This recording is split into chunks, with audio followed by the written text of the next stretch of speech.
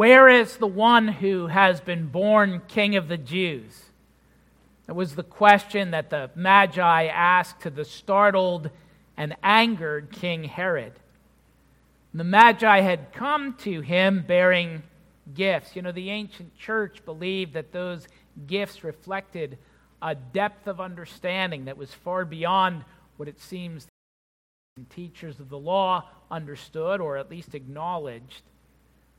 An understanding that the Magi, the foreign, pagan, Gentile Magi, had by God's grace. Where is the one who has been born King of the Jews? King of the Jews. You know, there's two ways that phrase could be understood. One could be king over the Jews, the one who's been born to rule the Jews, or it can mean the king who has come from the Jews. The Roman historian Tacitus told us that at this time there was an expectation not only among the Jews, but among many people that a prince would come out of Israel who would have universal dominion. What gifts would be appropriate for such a king? Well, for time out of mind, gold has been a metal that's been associated with kings. In the first place, a gold is weighty. A gold brick, the size of a 2x4, if you can picture that, cut to 10 inches long, would weigh about 30 pounds. 3 or 4 of them, and many of us couldn't lift it. Gold is valuable. At today's prices, or last time I checked, gold was $1,786 an ounce. Such a gold brick at those prices would be worth about $857,000. Gold in its pure form is incorruptible. It doesn't oxidize. It doesn't rust. In fact, the ancient Egyptians believed that gold was the flesh of the god Ra. They thought that it had supernatural and divine properties. Gold is a fitting tribute to the one who had been born king. And the gift of gold recognized his kingship and his lordship. After Jesus was born in Bethlehem in Judea during the time of King Herod, Magi from the east came to Jerusalem and asked, "Where's the one who has been born King of the Jews? We saw his star in the east and have come to worship him." When King Herod heard this, he was disturbed, and all Jerusalem with him.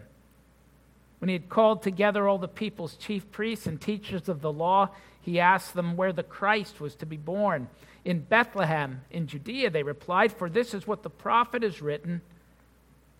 But you, Bethlehem, in the land of Judah, are by no means least among the rulers of Judah, for out of you will come a ruler who will be the shepherd of my people Israel." Then Herod called the Magi secretly and found out from them the exact time the star had appeared. He sent them to Bethlehem and said, "Go and make a careful search for the child. As soon as you find him, report to me, so that I too may go and worship him."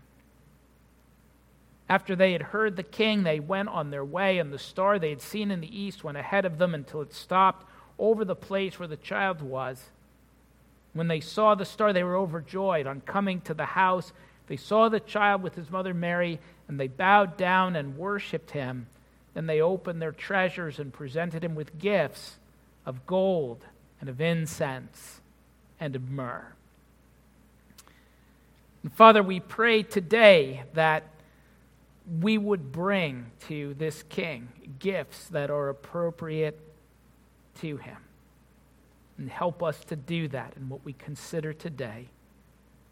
Amen. How much gold do you have?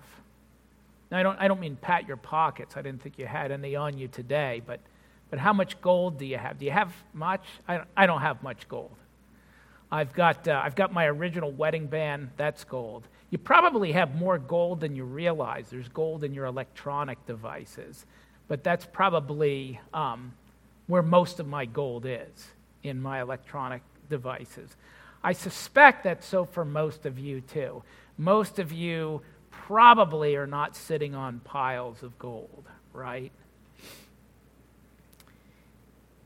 If Christ is Lord and we had gold, it would be right to give it.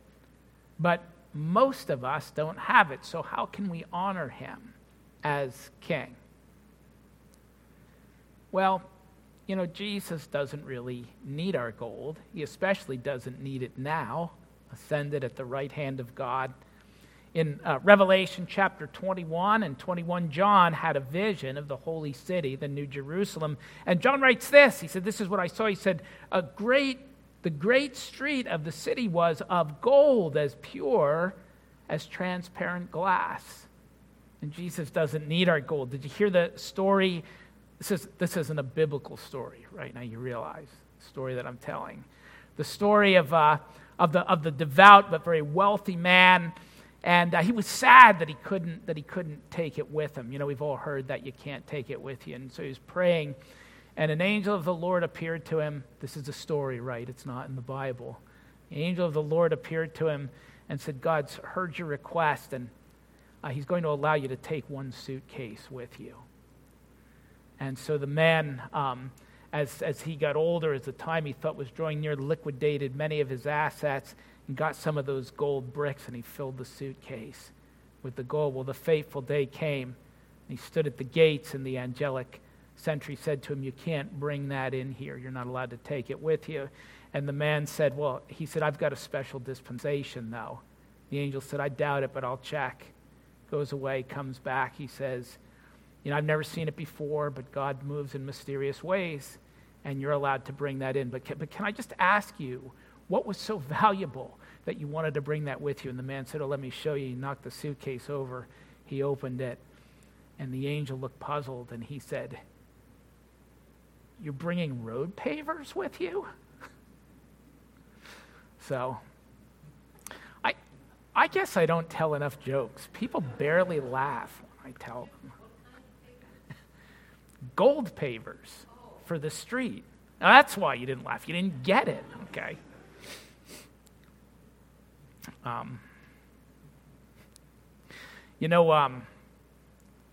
When I told people I wanted to be a professional comedian, they laughed at me. Well, no one's laughing now.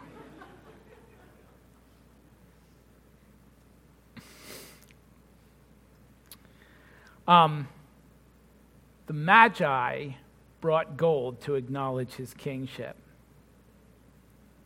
We may not have gold to bring, but we can reflect what that gold meant. We can acknowledge him as Lord. And how do we do that? How can we do that? Well, I'd like to suggest to you 3 things to acknowledge Jesus as King and Lord.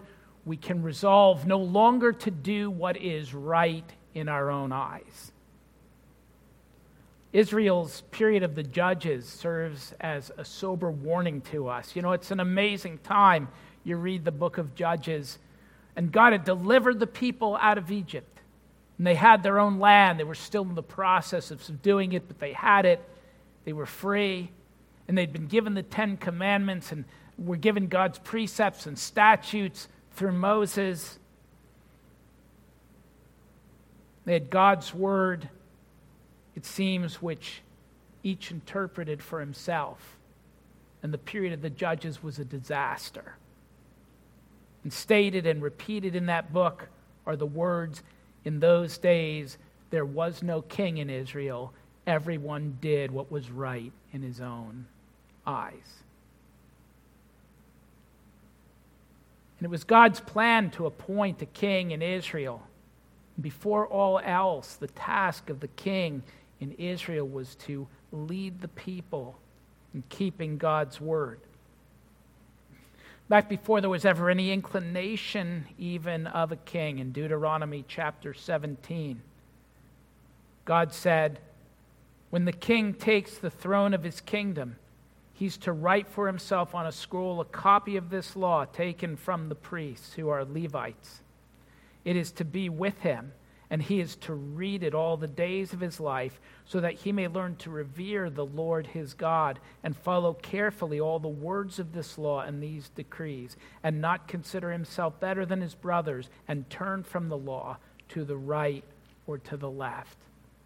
And the king was to be the chief follower of God's word, to set the example of the people in doing that. None of Israel's kings did that perfectly. We might even argue that none of them did it particularly well, until this king was born. And he provided the pattern, not only by his teaching, but by his life, that we're to walk according to. He showed us by his life, not merely by his teaching, what the Word of God meant. And he left, Peter tells us, an example that we should follow in his steps. And to honor Jesus as Lord means that we determine to do his will and not our own. Today, people confuse the two, and I fear sometimes deliberately so. In so many circles, Jesus is not Lord, but he's the mascot pressed into serving their petty causes. And the cause is so often nothing more than their comfort, their convenience, their self-centeredness, but in the name of some great principle, usually something like freedom. To honor Jesus as Lord and King, we can bring him ourselves by repenting from doing what is right in our own eyes. You know, we live in a day and age, you only have to turn on the news to see that the country has slipped into chaos. And people on the political left and on the political right take the Lord's name in vain by invoking it as an excuse to do their own will. But there is a king who has given to us not only his word, not only his life and his example, but has given to us his Spirit to live within us. Let us not be those who quench and resist that Spirit, but who bow to him as Lord and bring to him the gift that he deserves as King, our acknowledgement of his lordship over our lives. We may not have gold to bring. I don't have gold to bring. But we honor him as King by sanctifying Christ as Lord in our hearts. The Apostle Peter writes in 1 Peter 3:14 through 16. But even if you should suffer for what is right, you're blessed. Do not fear what they fear. Do not be frightened. But in your hearts, set apart Christ as Lord. Always be prepared to give an answer to everyone who asks you to give the reason for the hope that you have. But do this with gentleness and respect, keeping a clear conscience, so that those who speak maliciously against your good behavior in Christ may be ashamed of their slander. Jesus told us that in the world we'd have tribulation. We should expect that. Paul told us in 2 Corinthians 1 that we would share in Christ's sufferings.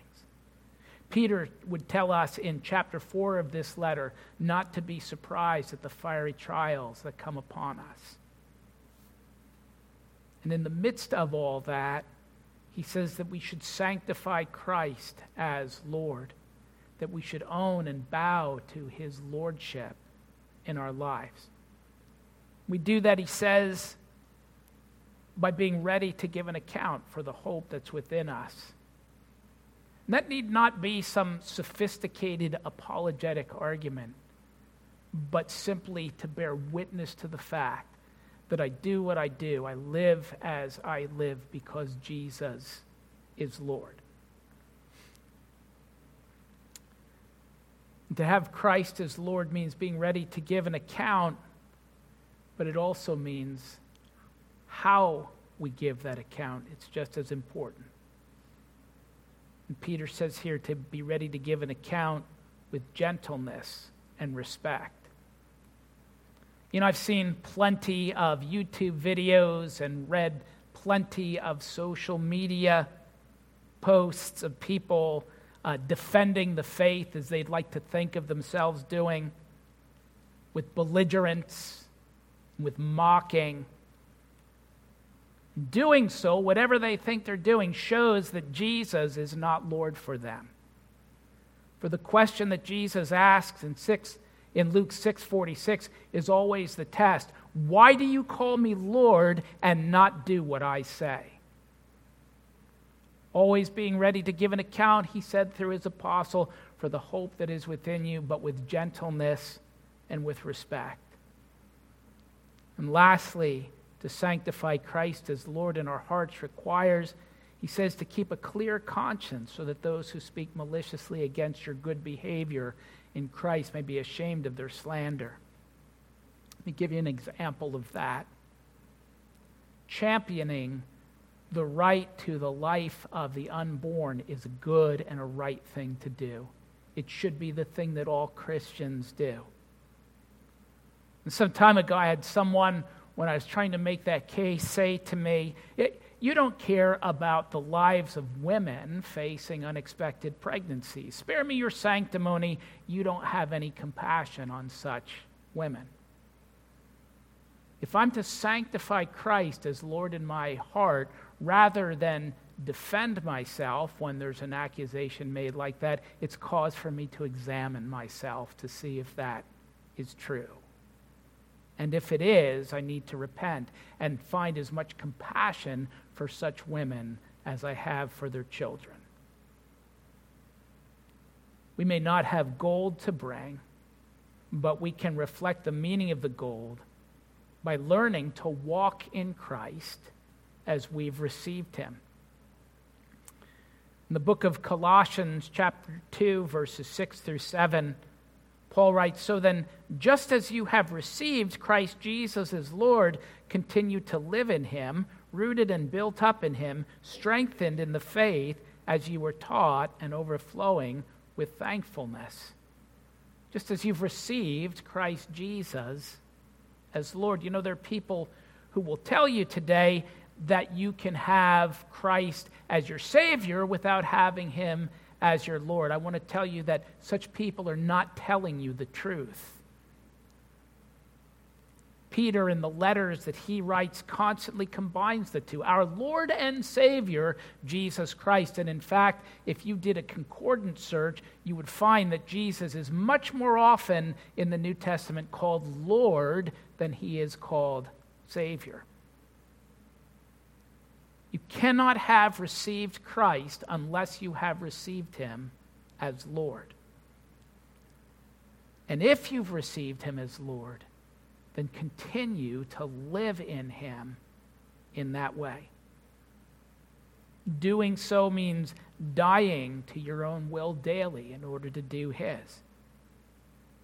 Doing so means giving up doing what's right in your own eyes, not just yesterday and not just today, but always. Doing so means sanctifying him as Lord in your hearts with observable effects in your life. Doing so, he's told us, will mean enmity with the world. This is perhaps one of the most difficult things of following Jesus, of having no place to comfortably fit into his kingdom. No place to comfortably fit into but his kingdom. And with those who are committed to it above every other loyalty. The Magi brought gold to the newborn king. Gold is weighty and valuable, but nothing has as much weight or as much value as your soul. Your soul, yourself, is a forever entity, forever in an increasing state of decay as it runs from God and is alienated from him, or forever in a state of renewal as it bows to him as Lord and lives at peace with him and is purified in his presence. And you know, that is why Jesus came, to give you the gift of reconciliation to God, to give you the gift of peace with God, to, by his death and resurrection, to give you the gift of purity before God, that you may live pure in his presence. That's the gift that he offers to you. So come, let us adore him and bring to him the gift that is much more valuable than gold. Your life, your love, your allegiance, your very self, in acknowledging that he is Lord. And Father, I pray that you would help us to examine our hearts, our minds, our lives, and do that very thing.